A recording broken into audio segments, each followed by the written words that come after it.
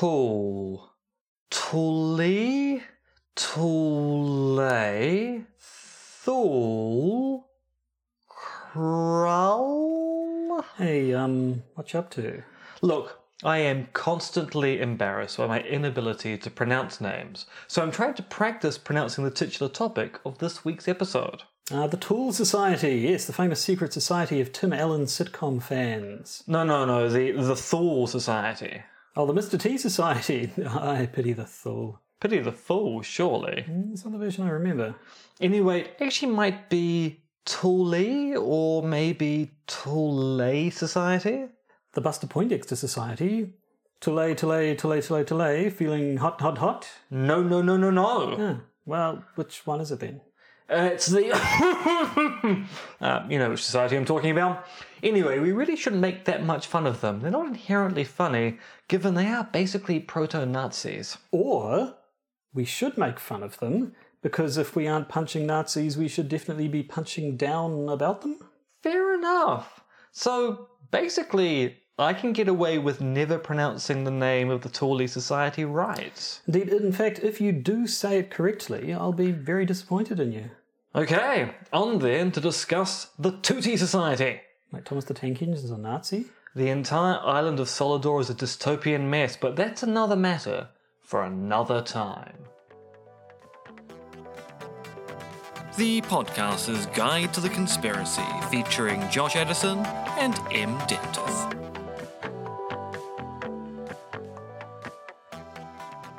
Hello and welcome to the Podcaster's Guide to the Conspiracy in Auckland, New Zealand. I am Josh Edison, and sitting next to me so close I can smell their thoughts, it's Dr. M. R.X. Dentith. No, you're actually smelling the whiskey, but my thoughts are like whiskey. They're raw, considered, and ever so slightly peaty, and I can't quite explain why. Your thoughts literally are whiskey. That's all that rattles around in your head as far as I'm aware. Whiskey so I stand in the by my jarro. original statement. Whiskey in the jarro. So we're together again in the same room. Slightly echoey, but them's the breaks. Yeah, unfortunately we don't have any kind of muffling for this current setup. That'd be disgusting. Yeah, so and we're actually trying a video record this time. So there might, assuming it all goes to plan, be a version of this up on my old YouTube channel. Yeah, which 9 people will watch. Where you can actually see the two of us speaking at each other, occasionally turning to look at the camera, which is at an unfortunate angle. Or you could just not and just listen to this the way you always do, the way God intended, quite frankly. Yes, God did not intend us to have eyes. Eyes are an evolutionary accident, and we should be getting rid of them immediately. Exactly. Now, we have an episode, just a regular old episode, this episode. It's not a throwback, it's not an academic paper. Episode which is going to go places. It's going to go a bunch of places. So this, should we just go straight into it? Should we play the chime and start it proper, or should we do a bit more of a rambling introduction? I mean, you've kind of said we should go straight into it, but I do think we should put a chime in. Right, let's do that. A chime is important. I don't know why, but it is tradition. And as you know, appeals to tradition are never fallacious. Never. Being cool. Bonk. Yes, I feel much better after that. Now, by way of an introduction, so 1.5 episodes ago when I did a little filler episode, I mentioned the Behind the Bastards podcast having talked about the Illuminati after we talked about the Illuminati, so we beat them to Trailblazers that we are. Yep, that's certainly exactly what we are. In fact, I believe all of their research is based upon things that we learnt on Wikipedia. Almost certainly. And then last week in the bonus episode, we talked about it a bit more and talked a bit about Kerry Thornley of the Discordians. Someone I do know something about, although it turns out I might have been wrong. Which got us to talking about the whole... Now, I'm just going to say Thule Society because that's what it looks like if it were an English word, which it isn't. It's sort of a German word by way of Greek and Latin. And I'm going to call them the Thule Society throughout because, frankly, that's my prerogative. Just like Britney Spears. Yeah. Bobby Brown, surely. Both. Whatever. So yeah, the Thule Society came up, and all of that is toxic going through my head now. One of the greatest music videos of all time, featuring Martin Henderson. Yes, precisely. New Zealand's own Martin Henderson. Although he has been a lot more successful in America. He has, but it's just including in the follow-up film to Detention, one of our favourite films. There was a follow-up film? No, but he was in the director's follow-up film. I didn't realise they didn't make more films after that one. Jeez, jolly good. So, the Thule Society. It's another, like the Illuminati, which we talked about a little while ago. It's something that we realised we never actually devoted an actual episode to. Yeah, and like the Illuminati, it's a real society. The Thule Society did exist, and like the Illuminati, people continue to maintain the Thule Society is around today.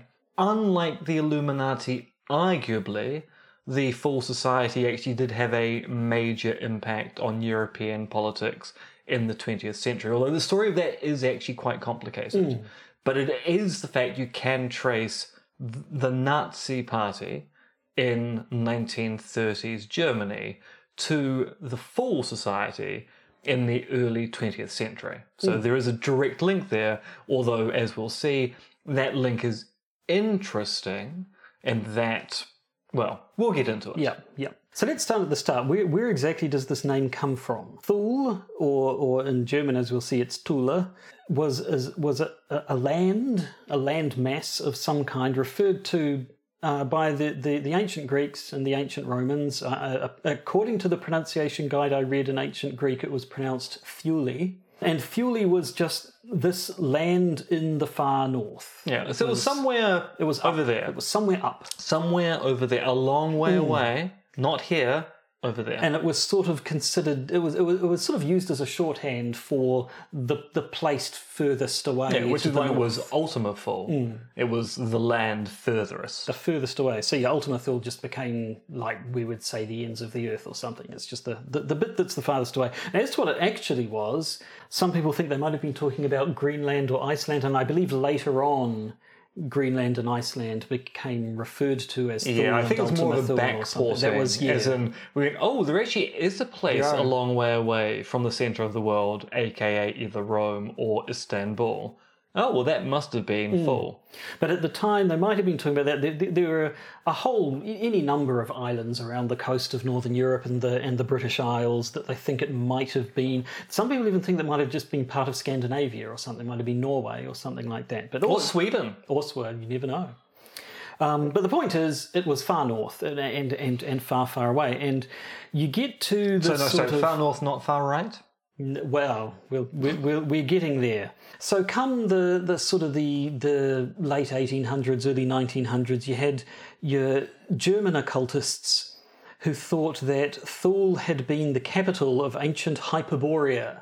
Which I know from the Conan short stories. But of course, the Conan short stories is actually building on this kind of notion of ancient Europeanness. So Howard is basically working on the idea that there are these pre-existing narratives of ancient Europe being actually the remnant of a much older civilization. But actually, I've been reading the Conan short stories recently, and Howard actually wrote a potted history of the ages of Hyperborea leading up to modern day Europe, explaining how all the various races he invented for the Conan stories evolved into the modern panoply of races we find in Europe. Side point, there's actually a debate going on in America right now as to whether we should be using the word race whatsoever, given that no one has ever successfully defined a race, and race has been used for racism.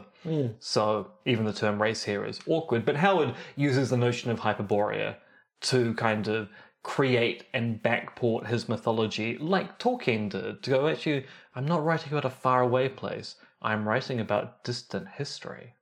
Yeah, so there was a whole, and that was old Madame Blavatsky, wasn't it? She did. Oh, she'll be coming up again. She did the sort of the ancient civilization connected universe thing, where she sort of took all of them and said, okay, and then first it was Hyperborea, and then it was these guys, and then it was Mu, and then it was Atlantis or whatever, and sort of slapped them all together. Apparently, smoked an amazing number of cigarettes. That woman, just the amount she got through every day was nothing short of heroic. Although she herself was just a fantastic con woman. It was quite interesting listening to the stuff she got up to. But anyway, we're not here to talk about Madame Blavatsky. We're talking about Thule, which some Germans thought was the capital of the land where the Aryan race originated. And so because of that, this particular society that we're going to be talking about started calling itself Die Thule Gesellschaft, That sounds very rude. Well, much like, now when we talked about the Illuminati before, we talked about how old Adam Weishaupt called them something about the Perfectibilisten or something a lot more unwieldy before he landed on the Illuminati. And indeed, the Thule Gesellschaft was originally the Studiengruppe für Germanisches Altertum, the study group for Germanic antiquity, but then they decided Thule Gesellschaft was a little bit slipped off the tongue a little easier. Although only a little. Well, if you're German easier. as well, Well, it's it's easier true. to say. So it was right from the start. It was an interesting society. For one thing, Interesting in what way, Joshua? Interesting in what way? In a very, very racist way. To join the Thule Society, you had to sign the declaration that said, "The signer hereby swears to the best of his knowledge and belief that no Jewish or coloured blood flows in either his or in his wife's veins, and that among their ancestors are no members of the coloured races." So that both sounds sexist, and also probably more importantly, not to say that sexism is it should not be considered to be a bad thing, but also incredibly racist. Incredibly racist and anti-Semitic. Sexism yes. for the time, it was kind of, those secret societies were kind of boys' clubs, but it's a very racist boys' club. Yes, and as we'll see, a bunch of German racist anti-Semites in the early 1900s. Wonder where that's going. I mean, as someone who's completely ignorant of European history, I have no idea. Well, we'll find out together. So, where do we start? Who's the founder? Tell me about the founder of the Thule Society. Wow, the founder has many names. So it is founded according to history. I believe there are some people who go, there might have been some additional figures in it. But the primary founder that people talk about for the Thule Society is Adam Alfred Rudolf Glauer, also known as Rudolf von Sebottendorf, or just Erwin Thor. He was born on the 9th of November 1875 and died on the 8th of May 1945. That's a date which seems 1945. What was going on in 1945? Yeah. Strange. So he was a Freemason. He was allegedly a Sufi, so he spent time in the Middle East. And it is alleged he converted to Islam at some point.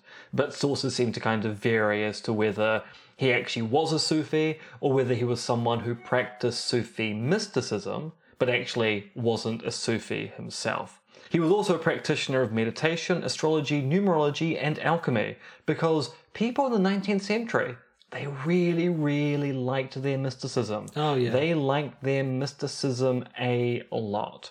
Now, in 1916, so basically in his 30s, he got involved with the German Norden, which was founded back in 1912, which was a Teutonic order, which was an occultic Volkesk or folk movement, secret society whose aim was to monitor Jews and spread anti-Semitic material. Anti-Semitic material, you say? I don't like to jump to conclusions here, but he does sound like the sort of person who'd make you sign an oath that you had no Jewish blood in you before you could enter his secret treehouse. Well, I mean, given that we know he's going to found the society which requires that declaration to join, I think we can connect those two dots almost directly. Good. Okay, yes, good, I'm on board. So he was appointed the Ordenmeister, the local group leader, for the Bavarian division of the schismatic German Norden Wovata of the Holy Grail. And they were schismatic because the order had split during the First World War into a loyalist group that was loyal to the existing Grand Master and a schismatic set of the same group. So, as we kind of see with a lot of alt-right, extreme-right groups, it's a kind of purity politics that goes on. Because you're not being the right kind of anti-Semite. No, you're not being the right kind of anti-Semite. No. And so they basically had a split. And so he was a member of the non-loyalist group. And so with this kind of entry into society, because people point out that early on in his career, he's trying to attract people to his own particular personal philosophy and really doesn't get anywhere with it. But as soon as he joins the German Norden, he basically has an in to bring followers into his own personal philosophy. So, in 1918, with this kind of backing of being part of a large anti-Semitic group in Germany, he settles in Munich and starts the Thule Society. Which was much more political and therefore led in some part to the formation of the Deutsche Arbeiterpartei, DAP. If you know your German, you will know that the Nazi Party, Nazi is short for National in Nationalsozialisten Deutsche Arbeiterpartei. So Nazi was just the Nazi Party is this party with National Socialists stuck on the front. A young up and comer by the name of Adolf Hitler joined that party in 1919 and eventually stamped his mark upon it, turning them into the Nazis. Now, the Thule Society was notably a lot more political than the German Norden that preceded it. So the German Norden were basically men who were interested in the threat of the Jew in German society and trying to persuade other people through the promotion of anti-Semitic literature that they too should be concerned about Jewish infiltration of decent German society. The Thule Society was overtly political. We need to get rid of these Jewish people. They don't belong in Germany. The German Norden were, we are not comfortable with the Jew in our society. We must warn the other Germans. They must not be comfortable with them either. The Thule Societies go, no, we just don't want them around. We don't want them around. We need to get rid of them. So, one thing I wasn't clear of, was Hitler a member of the Thule Society, or did he just join the German Workers' Party, which was sort of an offshoot of it? So, as far as I can tell, he's a member of the German Workers' Party, which has been formed by the Thule Society. And then the German Workers' Society becomes the Nazi Party, and the Thule Society basically then ceases to exist. So as the DAP becomes bigger, the Thule Society is essentially disbanded. Interesting enough, Glauer leaves the Thule Society and never joins the Nazi Party. So he continues to be a Thule Society member, but isn't willing to become a DAP member. In fact, once he leaves the Thule Society, he writes a book on the rise of Nazism in Germany. And remember, this is a man who is an explicit anti-Semite. He writes a book on the rise of Nazism that Hitler doesn't like. Is he just... It sounds like he's just sort of kind of bitter that he set up his nice society, and then these guys came along and turned it into their political party. I mean, I think there's a bit of that. I think there's also a bit of the you're not mystical enough for what I want. Too pedestrian. Yeah, I mean, this is a person who is very into mysticism and doesn't really see the Nazi Party as being mystical enough. Now, of course, any listener to this podcast who is aware of the kind of occult nature of the Third Reich will be going, what do you mean there? And I should point out, most historians have big debates as to how occultic the Nazis were. So there were certain high-ranking Nazis who were really, really into their mysticism and their esoteric orders, but it's not clear that Hitler was particularly fond of that occultic stuff. He allowed it to occur with the high-ranking Nazis, and certainly those high-ranking Nazis then borrowed tropes from those orders, or sometimes just taking direct hierarchy from the Jesuits themselves to model things like the SS on. But it does seem that Nazism itself was not occultic, even if there were prominent Nazis who were interested in the occult. Yes, I've heard the Thule Society compared to the Ahnenerbe, which was part of the SS, I think. Yeah, although there's a big debate there as to how occulty they were. Whether that... So the SS is often taken to have actually been modelled, as say, on the Jesuits. So taking the Jesuitical style of organisation. And it turns out secret societies and Catholic orders end up having quite a lot of overlap. Funny that. Quite funny, if we're talking about Nazis. Yes, no, and then after Mr. Glauer left the Thule Society and wrote this book on Nazis that Hitler didn't like particularly much, he ended up becoming an agent for German intelligence. I assume we're either into or approaching wartime now? Yeah, so this is during the war, as far as I believe. During the war. He's stationed in Istanbul. But in reality, was a double agent working for the British. I should say allegedly. The records here are not particularly clear, but it does seem that he was passing information on to the British, if not actually a British double agent at this time. But wasn't so interested in the whole life of a spy. Yeah, so we have the records of his German handler, who said he was a useless spy and really only wanted to talk about Tibetan Buddhism the entire time. So not very good at the spying job. But then again, if he's a double agent for the British, he might be quite deliberately a bad spy to then pass on what if information his handler gives to British intelligence.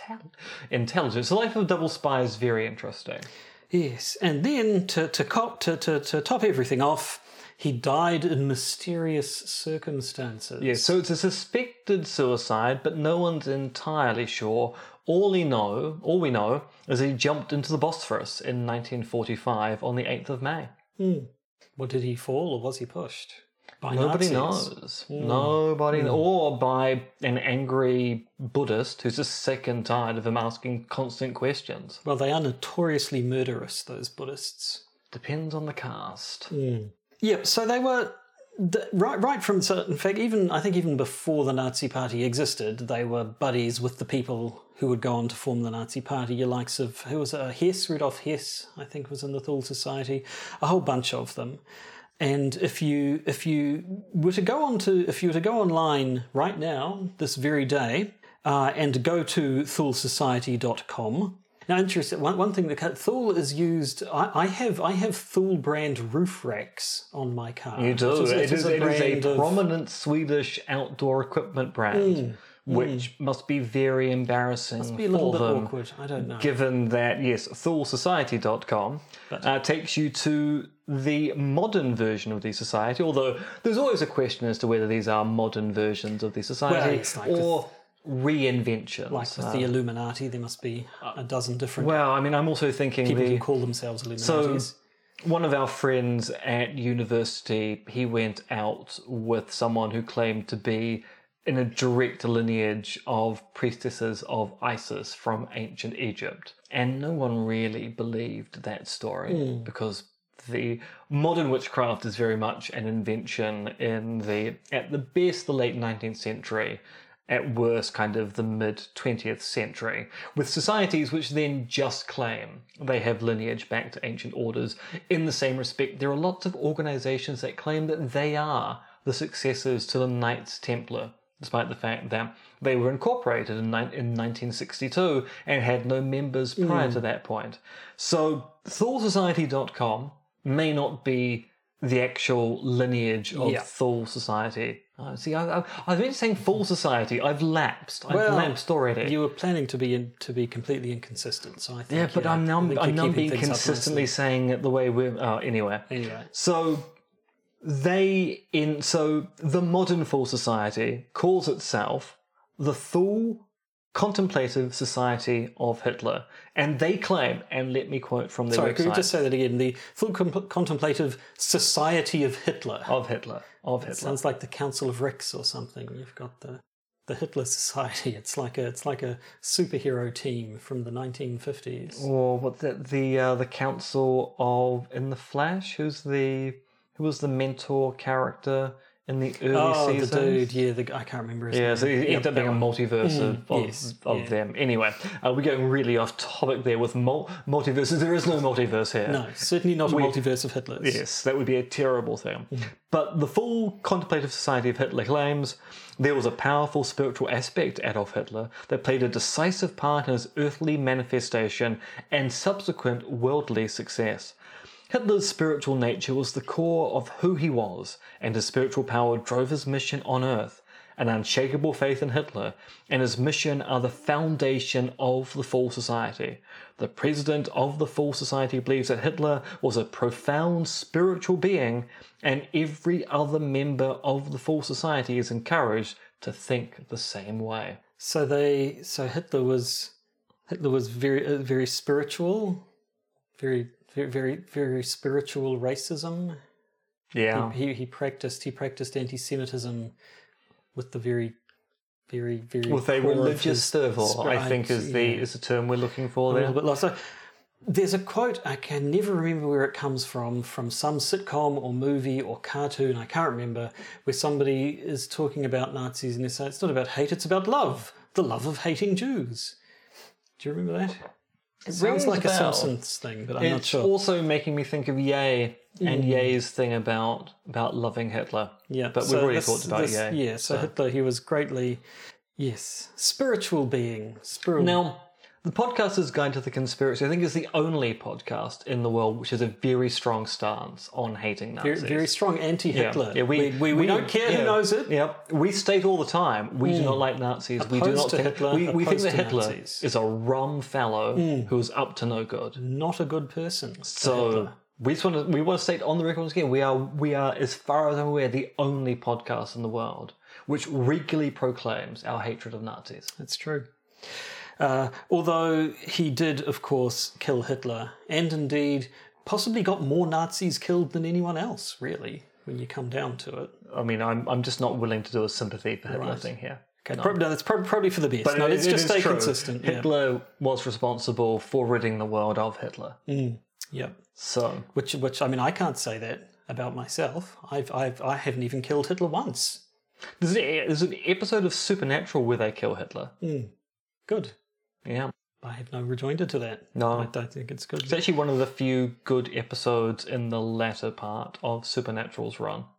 Which was very... I never watched Supernatural, but every now and then someone would mention it, and it's like, good God, it's still going? Do they get to 15 seasons or something? It didn't seem possible. I only watched it to completion because I wanted to see how it was in, because I had a prediction as to who the final villain was, and I was correct. Very good. So, anyway, we are a podcast that talks about conspiracies and conspiracy theories, especially with an academic bent. Now, I remember when we've looked at papers before and stuff, we were surprised at how long it took things like 9/11 to come up. But I don't remember things like the Thule Society being mentioned a hell of a lot. So I went and looked at my database on philosophical and social science work on conspiracy theory to see how often the Thule Society comes up.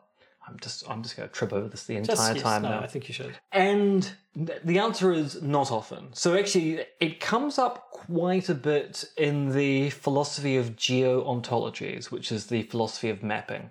Because there's this thing about if we're trying to make maps out of reference terms, Thule is hard to map because it's always located over there.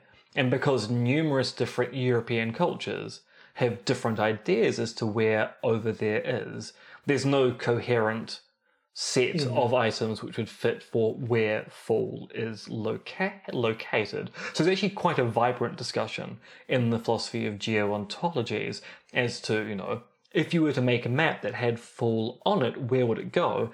And this is kind of salient for the debates on AI at the moment, because the philosophy of geontology has long been talking about computer-aided mapping, because most people are unaware, but Google Maps in particular has been using models based upon neural networks to distinguish between towns, cities, mountains, hills, rivers, and streams. And it's got quite consistent. So then the thing is, you take other abstract notions. The difference between a hill and a mountain is actually very hard to define in kind of mapping terms. And you go, well, what about locations that people talk about which aren't located here, but over there? Can you find a consistent set? So it comes up there quite a bit. It also comes up in respect to the infamous Waikato thesis on one Kerry Bolton, who we've talked about on this podcast a few times in the past, because it turns out that he once belonged to the White Order of Thule. That's really loading it up there. The land that's referred to as the homeland of the Aryan people, and then you call it the White Order of that land. I mean, it's like, so we get it, Kerry. You're white. We understand. The whitest your of whiteness white, is apparently. the core of your being. A thing that you have absolutely no control over and can claim no credit for is the most important thing about you. So the White Order of Thule was a loosely organised American society, which was apparently formed back in the mid-90s by federal prisoners, so someone who was actually in prison at the time, one Peter Georgiakakos, also founded by an art school graduate by the name of Michael Lucian and an occultist by the name of Joseph Carrick. And membership of the White Order of Thule was limited to individuals of European descent over 18 years of age. And to join the society, you had to write a short essay, including your views on culture, spirituality, politics and history, and if you were deemed suitable based upon this 500-word essay you write, then you might be sent an application, and you'd also be given a kind of reading list, including such wonderful works as Mein Kampf, Imperium by Beyond Good and Evil, Might is Right, Siege by James Mason, and Revolt Against the Modern World. Mein Kampf. That was that Hitler fellow again, wasn't it? Yeah, profoundly spiritual being, Adolf Hitler, and his struggle. I assume it's full of meditation techniques and Buddhist koans. No, full of anti-Semitism. Yeah, unfortunately. Yeah, that actually tracks. Yeah. Now it also comes up in discussions of secret societies, which, if you're talking about the Illuminati, the Thule Society, groups like that, it comes up as in the list of these things actually existed. But what was interesting is that one of the references I found associated the Thule Society with Vril societies. Now we've talked about Vril and Vrilya at least once in the past. Oh, we must have. Yeah. Then we have talked about everything. It's true. No topic has left being unturned. That sentence makes grammatic sense none. I say it does. So when we've talked about Vril in the past, we've talked about the notion that this is a novel, Vril, the Power of the Coming Race, which was written by one Edward Buller Lytton, who of course is famous for the phrase, "It was a dark and stormy night." And this is a novel he wrote, and it's fiction, about a hollow earth civilization held by the Vrilya, who have access to Vril energy. He really likes saying the word Vril, doesn't he? It does. It's good. He'd made up a funny sounding word and thought, I'm just going to use it for everything. It does sound good though. Vril. Sounds like a car revving up, if you ask me. Vril. Now, the novel is fiction, but a lot of people took it to be occultic truth, i.e. Buller Lytton was actually revealing something he knew, but putting it in fiction to hide that from the public, but send signals to other people. For those of you who aren't watching the video, I did the classic nose tap there, send signals. So that's why you need to watch the video, otherwise you'd miss all these subtle little visual cues. Yeah, exactly one visual cue you will have missed by not watching the video by this point. You're really missing out back home, since we've just described the visual cue. That's meaning you don't need to watch the video at all. I say looking at the camera. It's like all the times I've looked directly at the camera and winked theatrically throughout this, so you know that most of what I'm saying I haven't meant at all. Yeah, and precisely. It's been in total lies. That's a dangerous thing to say in an episode where we're talking about how much we don't like Hitler. We hate Nazis. That Hitler wink? No, let's not go there. Yeah. So people like Madame Blavatsky, who was co-founder of the Theosophical Society and believer in hidden chambers and Sphinx at Giza, also apparently epic smoker. William Scott Elliot, who was a historian of both Atlantis and Lemuria. Lemuria, the land of lemurs. Yeah. And Rudolf Steiner, educationalist, clairvoyant, and hater of fertilizer. What did he have against fertilizer? When you say fertilizer, do you mean manure, or do you mean the... Okay. No, he had this thing about biodynamics, which we now take to be a kind of organic farming. So the belief that the farm itself is a living organism which needs to have a kind of homeostasis. And so the idea of using chemical fertilizers or enhanced fertilizers was bringing stuff from outside the organism into the farm, which would then take things out of balance. So there's of the firm belief that you can't use chemical sprays, pesticides, fertilizers for your crops. Most people now think it's pseudoscience, but Waldorf Steiner schools and the like still continue to have some aspect of the Steiner philosophical views going on, although I believe most of the Waldorf Steiner schools in Aotearoa New Zealand are kind of very much, we don't have any association with Steiner because he was a bit of a scientific racist, and that's really, really awkward. So, yeah, a whole bunch of people thought that Vril, the Power of the Coming Race, wasn't actually fiction, or if it was fiction, it was hiding a deeper truth, the idea that there is this Vril energy that needs to be harnessed and controlled. And so this then led in pre-World War I Germany. Want me to take this one? Let me give it a go, and then you can correct me, to the formation of the Reichsarbeitsgemeinschaft. Reichsarbeitsgemeinschaft, pretty much, yeah. Yeah, an obscure esoteric group who published, Josh, you were saying? Vril, die kosmische Urkraft. Vril, the cosmic elementary power. This was a pamphlet, really, 60 pages long, and it doesn't say much about the group other than it was founded in 1925 to study the uses of this cosmic Vril energy. Yeah. So we've got some evidence that there was a Vril Society operating in pre-World War I Germany, which means that they probably were around about the same time as the Thule Society.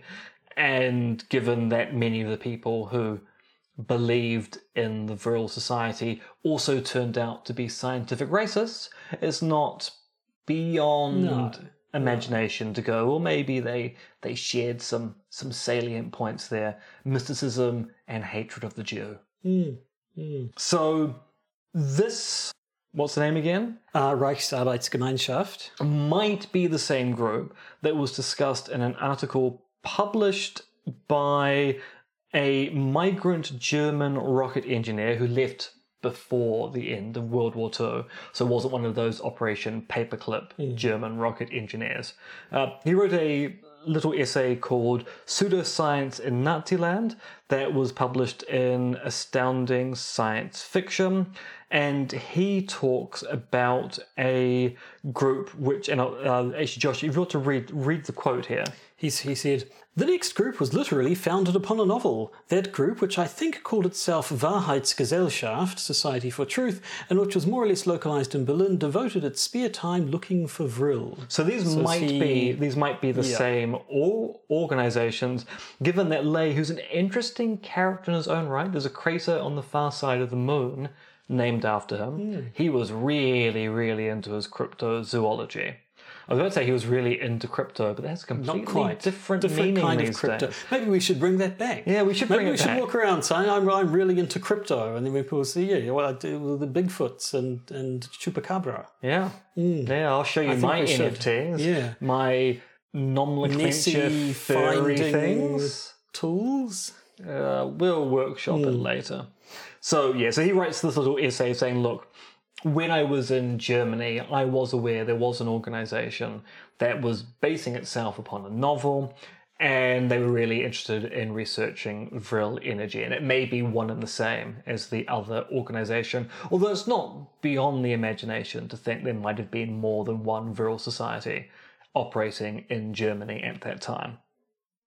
And then we have another reference, and this one may not be so good. So there's a very famous book called The Morning of the Magicians by Jacques Bergier and Louis Pauwels. This book is kind of a precursor to Erich von Däniken, Chariots of the Gods. There's a big debate going on. Chariots of the Gods? Yeah, the question mark is important. Yeah. There's a big debate going on as to whether it is plagiarism or borrowing of ideas, or whether there's a kind of common source of ideas to both books. And in their book, they talk about a Thule Society as a secret community of occultists in pre-Nazi Berlin, which was part of the inner circle of the Thule Society. Right. So not just associated with it, but actually the inner core of the Thule Society were these people searching for Vril energy. And not just that, but this Vril Society, which had got inside the Thule Society, was connected to the Hermetic Order of the Golden Dawn. Which ones are they? I always think of the Golden... Calf? The other one in Asia. But anyways, who's the Hermetic Order of the Golden Dawn? Well, Crowley is a member of it at some particular point. Yeah. Right. There's a whole bunch of, Now, no one really... of the Shining Path. Oh, that's something completely different. That is completely different. Yeah. Now, no one really thinks The Morning of the Magicians is a particularly accurate or indeed factual book. But, despite the fact that people don't really think The Morning of the Magicians is particularly factual, and many people actually think that Berger and Powell's are just elaborating on the lay reference, but elaborate on the lay reference for a very large chunk of the book. So taking one-line reference in Pseudoscience and Naziland, and then devoting a large section of the book elaborating on that claim. People have then used this as a launching point for making claims about the continuation of the Vril Society and also the continuation of the Thule Society to the modern day. Right. So basically, there's not a lot of academic work about the Thule Society, and what there is relates it a little bit to these other ones in one of those twisty sorts of ways where the society's inside of that one and then they both form the Nazi Party and so on and so forth. But I think the question that's on all of our lips at this point in time is, what does this have to do with John F. Kennedy? See, I say, what's this got to do with Shakespeare as a callback to our What the Conspiracy episodes, right? And then, of course, there's a Shakespearean connection. No, but there is actually... I mean, there probably is a connection to Shakespeare somewhere. There must be. But we're going to talk about JFK because one of the reasons why we're talking about the Thule Society was because of the mention of Kerry Thornley in the bonus episode last week. And I was going, I know some stories about Kerry Thornley. And you're going, I've heard some stories. The Illuminati... sort of inspired a little bit the Discordians, of whom Kerry Thornley was one of the founders. Which then inspired the Illuminatus trilogy, so it kind of fed back into that system. But of course, Kerry Thornley, very famously, was the author of the book Oswald, which was the psychological novel which explained why Oswald had the training in the psychology to be the sole assassin of President John Fitzgerald Kennedy. And of course, what's really interesting about Thornley was he was asked to write this book by the Warren Commission. And that's because a year before the assassination of JFK, Thornley had written a novel about a US Army sniper who defects to Russia. Which, of course, matches a story one Lee Harvey Oswald, a former US Army sniper-trained soldier who defected to Russia and then defected back to America. Yes, because of course Thornley served with Lee Harvey Oswald. He was a bunkmate. They were in the US Marine Corps in 1959.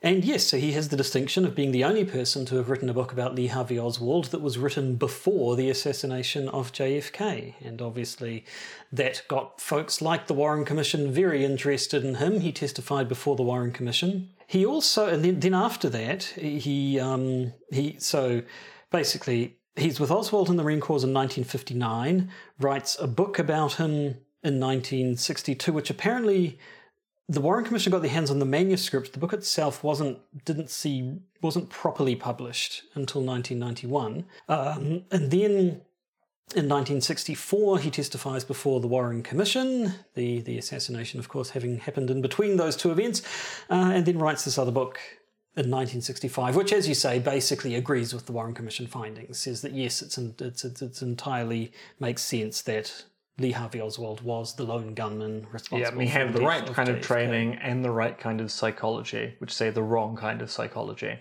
to be an assassin. Which he did have the right psychology to be an assassin, but the argument is he had the wrong kind of psychology generally. But you might find this sort of path and these sort of publishings by Kerry Thornley a little bit suspicious if you're someone who has perhaps an alternate theory about what might have actually happened to John F. Kennedy, if you're someone like Jim Garrison. Yeah, Jim Garrison was very, very suspicious of Thornley. He was. In part because he was very suspicious of the Warren Commission report. Jim Garrison, of course, is the person who was played by Kevin Costner in Oliver Stone's movie JFK. He's the back into the left guy. He back is that into guy. the left. This is not the right accent, but back into... I'm just thinking of the Critic episode with now the new extended cut of JK with 15 minutes more footage. Back into the left. Back into the left. Back into the left. Back into the left. That's the guy. That's the guy we're talking about. So he was very suspicious of Thornley, this person who is a personal acquaintance of Lee Harvey Oswald. And I mean, Garrison thought that Thornley was involved. He thought he was involved in the assassination. He believed that there was, obviously, if you know anything about JFK and or the movie JFK, you know that he disagreed with the findings of the Warren Commission, thought there must have been a second gunman, thought there was a wider conspiracy. So he subpoenaed Kerry Thornley and questioned him about Lee Harvey Oswald and about the supposed group involved in Garrison's theory about what had happened with the assassination. Ended up accusing Kerry Thornley of perjury when on the stand Kerry Thornley said, I haven't actually had any contact with Oswald since we served together in 1959. I think there's some debate about whether or not that's actually true, but because they lived, there's some detail. They were quite physically close to one another at some point, and it seems a little bit outlandish that he hadn't encountered him at all. Quite a big fan of taking drugs, so there's also the distinct possibility that they had contact and Thornley was out of it at the time. Yes, and so that becomes that becomes quite pertinent, I think. Thornley was of the flower child generation or whatever. Did a lot of acid, did a lot of drugs. Wrote a counterculture manifesto, the Principia Discordia, which was it was very into his sort of pranking, to the extent that I believe they were actually sending. Or there's a story that the early copies of the Principia Discordia were printed on Jim Garrison's photocopier because they knew someone who worked in his office, and I believe it's known that they printed some pamphlets on Jim Garrison's photocopier. It might not have actually been the Principia Discordia, but the point is they were, while Kerry Thornley was being interviewed for being under suspicion of being involved in the JFK assassination, they were still sending sort of prank letters to Jim Garrison's secretary talking about this Illuminati plot to kill JFK that Thornley and them were implicated with as a prank. He was interesting. He was a fellow who, when he encountered an idea, tended to sort of grab onto it with both hands. So he was a libertarian for a while, I understand. Quite a far right libertarian. Yes, once he took a liking to libertarian, he went full on libertarian. And did that with certain other beliefs.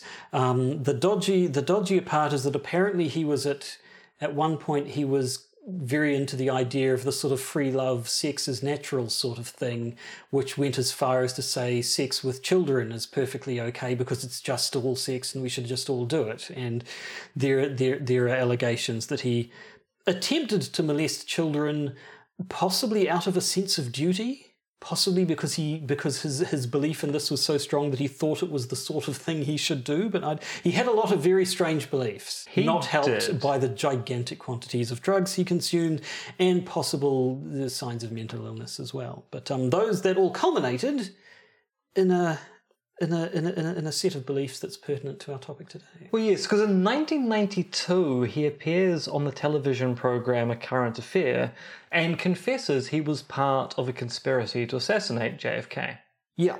And not only that, that the Thule Society was involved. Now, many people think that this was an act. So people like Jonathan Vankin, who's written on conspiracies and cover-ups in America, goes, Thornley was a notable prankster. And so this is the kind of thing he would do. I believe Garrison's dead by 1992, so he appears on a TV show to go, well, look, Garrison should have indicted me and should have investigated me further because I was involved, which is the kind of prank you would pull after, someone like Garrison has died.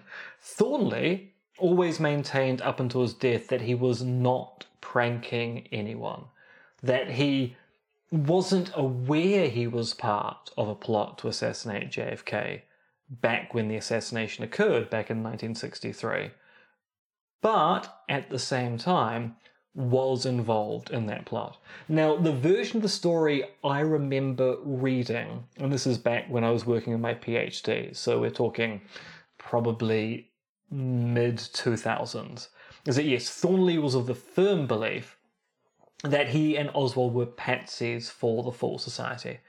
It turns out the story is probably more complicated. So this claim about the Thule Society comes out of Thornley's memoir, which is named Confessions of a Conspiracy to Kill JFK, which was published after his death. He was working on it with a true crime writer and journalist by the name of Sondra London. She basically finished off the text and released it for free online. And in the text, he's talking about how he wants to get in contact with Garrison in Garrison's later life.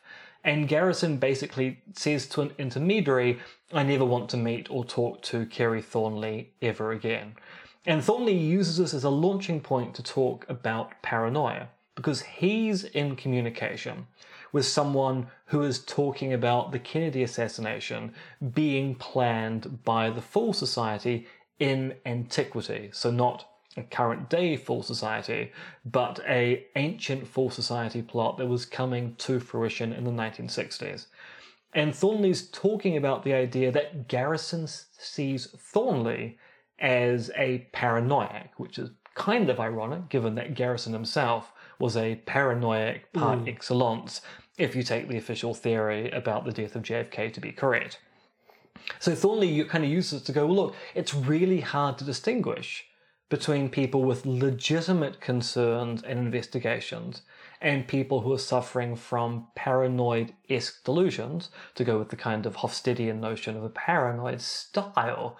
And so he kind of develops on the kind of the riffing of, I can see that when I'm dealing with this person who claims that the Thule Society was involved in a plot to kill JFK, that someone might see me in the same way. But the book itself is very weird, because basically he does end up saying, look, I was part of a large-scale, probably state-run conspiracy to hide who really killed JFK, which means he was involved in the conspiracy because he was a patsy, in the same way that Oswald was a patsy. And that's where the Thule Society reference seems to come in. It's not actually Thornley saying they were definitely involved. It's Thornley going, well, this person says they were involved, and as someone who will take on any idea and contemplate it seriously, I'm going, is it a paranoid fantasy or not? I mean, maybe if there is a large-scale conspiracy to kill JFK, maybe there are elements of ancient orders involved exactly in these kind of machinations. And his eventual conclusion at the end of Confessions of a Conspiracy to Kill JFK is, so look, there are all of these organizations that have been operating throughout US history, and they're the real power and control of the American state. Individuals like Oswald or Thornley are just patsies in a larger plot. But yes, I think it would be fair to say that Kerry Thornley said a lot of stuff. He did, said a lot of but he stuff. also believed a lot of stuff. And not all of it consistent throughout time. Or to say, and not all of it consistent throughout time. Yeah, I don't know. He was a weird fellow. He sort of, from what I understand, the Principia Discordia was a work of satire and humour, but also intended to be some sort of an enlightening countercultural sort of a thing designed to free people's minds a little bit. And yes, as we say, he bounced from one belief to another, and whatever belief he happened to have latched onto at the time, he believed wholeheartedly, even though it would change. He was just a weird fellow, and it is very difficult to take anything he says at face value, especially since it usually contradicts other things he has said. And that's kind of where it ends. So we start with the Thule Society, a much more blatantly racist secret society than, say, the Illuminati, which nevertheless kind of went on a similar trajectory, I suppose. I mean, like the Illuminati, it didn't really last super long. I think the Illuminati only went for like a couple of years, didn't it, before they cracked down on it. Yeah. Very short. Society, I mean, less than a decade. The Thule Society, I think, goes on for slightly longer. But not much more. No. But unlike the as we said in the Illuminati episode, there is a story to be told about the ideals of the Illuminati then going on to things like the French Revolution and the like, which you might say were a good thing as long as you're not a royal. Whilst the ideals of the Thule Society, they were at least compatible with what ended up being the Nazi party, even if the esoteric stuff got jettisoned along the way. The idea of an overtly political organisation devoted to hatred of the Jew and the coloured races, as they would put it, the Romani, the Gypsy, all of that, So they were. Yeah, they were the racist Illuminati, and the good old Freemasons just kept chucking along, while all these other groups splintered off of them, and basically flamed out, and either got banned by the Bavarian authorities or defeated in World War II. Yeah. So I think the lesson is we should all be like the Freemasons. Slow and steady wins the race. We should, for the video viewers, we should now do a Freemasonic handshake. Yep, that was authentic. I want you to know that. And that's all we have to say about the Thule Society, really. They're another one. I mean, I don't know. Maybe this needs to be a regular thing. Secret societies. There must be more that we haven't talked about. But there are a lot of secret societies. There are lots we haven't talked about. There must be more notable ones that we haven't talked about as well. Well, we could talk about the history of the Rosicrucians, a society that may have never existed but does exist now. The Templars, of course. I mean, they've come up a bunch of times, especially when you start talking about Scott Walter and his unsolved... He's really into ancient alien stuff now. Oh, is he? Yeah. That's interesting. The only episode of his show that I saw about aliens was him debunking supposed alien carvings down. Apparently he's really into ancient aliens now. Funny fella. Jesus was an alien. Well, obviously. Which means he's probably watched God Told Me To. Which... I was actually thought about the Hitler and his benevolent spiritual side kept reminding me of the whole Warhammer 40,000 thing, where the Emperor of Earth was supposedly every famous historical figure throughout history and was both Jesus and Hitler, and then other things also.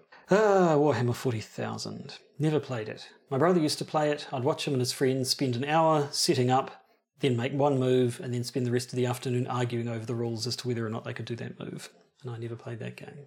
I used to play squats in Warhammer 40k, and then they just got rid of my army. Yeah. And now apparently they've brought them back, but I've been burnt by Games Workshop once. I'm not going to be burnt a second time. No, fair enough. I think that if there's to be a moral to this episode, let it be don't get burnt by Games Workshop more than once. Well, I mean, especially given the cost of entry. You have to buy the rule books, then you have to buy squads. Squads themselves are incredibly expensive for bits of plastic. I mean, the cost of entry into Warhammer 40k seems to be about 240 NZ to just be able to do a light skirmish. Yes, in fact, I think let the moral of this episode be destroy capitalism. Yes. Yeah. But before you destroy capitalism, you might want to give us some money by signing up as our patrons and going to patreon.com and looking for the Podcaster's Guide to the Conspiracy and becoming a patron. And if you do, We And don't if have you much for you this do- week. We do not have much for you this week. we'll come up with something, I'm sure. We'll end up doing some pop culture discussion or something. We'll talk about what's been going on in Britain. We'll be talking about what's been going on Jordan Peterson's Twitter feed. 'Cause there's always something going on. He's a person. And yeah, so if you want a bit of bonus content, then become a patron of ours and you'll get some from us, whether you want it or not. But presumably you do want it, which is why you became a patron. Capitalism. Yeah. If you are accidentally a patron of the Podcasters Guide I'd like to to know how. Conspiracy, please do write in to explain how you got access to our patron bonus episodes, and we can probably give you some escape routes. Yeah. So we're going to get on and do that. You lot can get on with the rest of your lives. And I'm just going to say goodbye. Toodly pip, all. Toodly pip. The Podcaster's Guide to the Conspiracy stars Josh Addison and myself, Associate Professor MRX Dentist. Our show's producers are Tom and Philip, plus another mysterious anonymous donor. You can contact Josh and myself at podcastconspiracy@gmail.com, and please do consider joining our Patreon. And remember, Soylent Green is Meeple's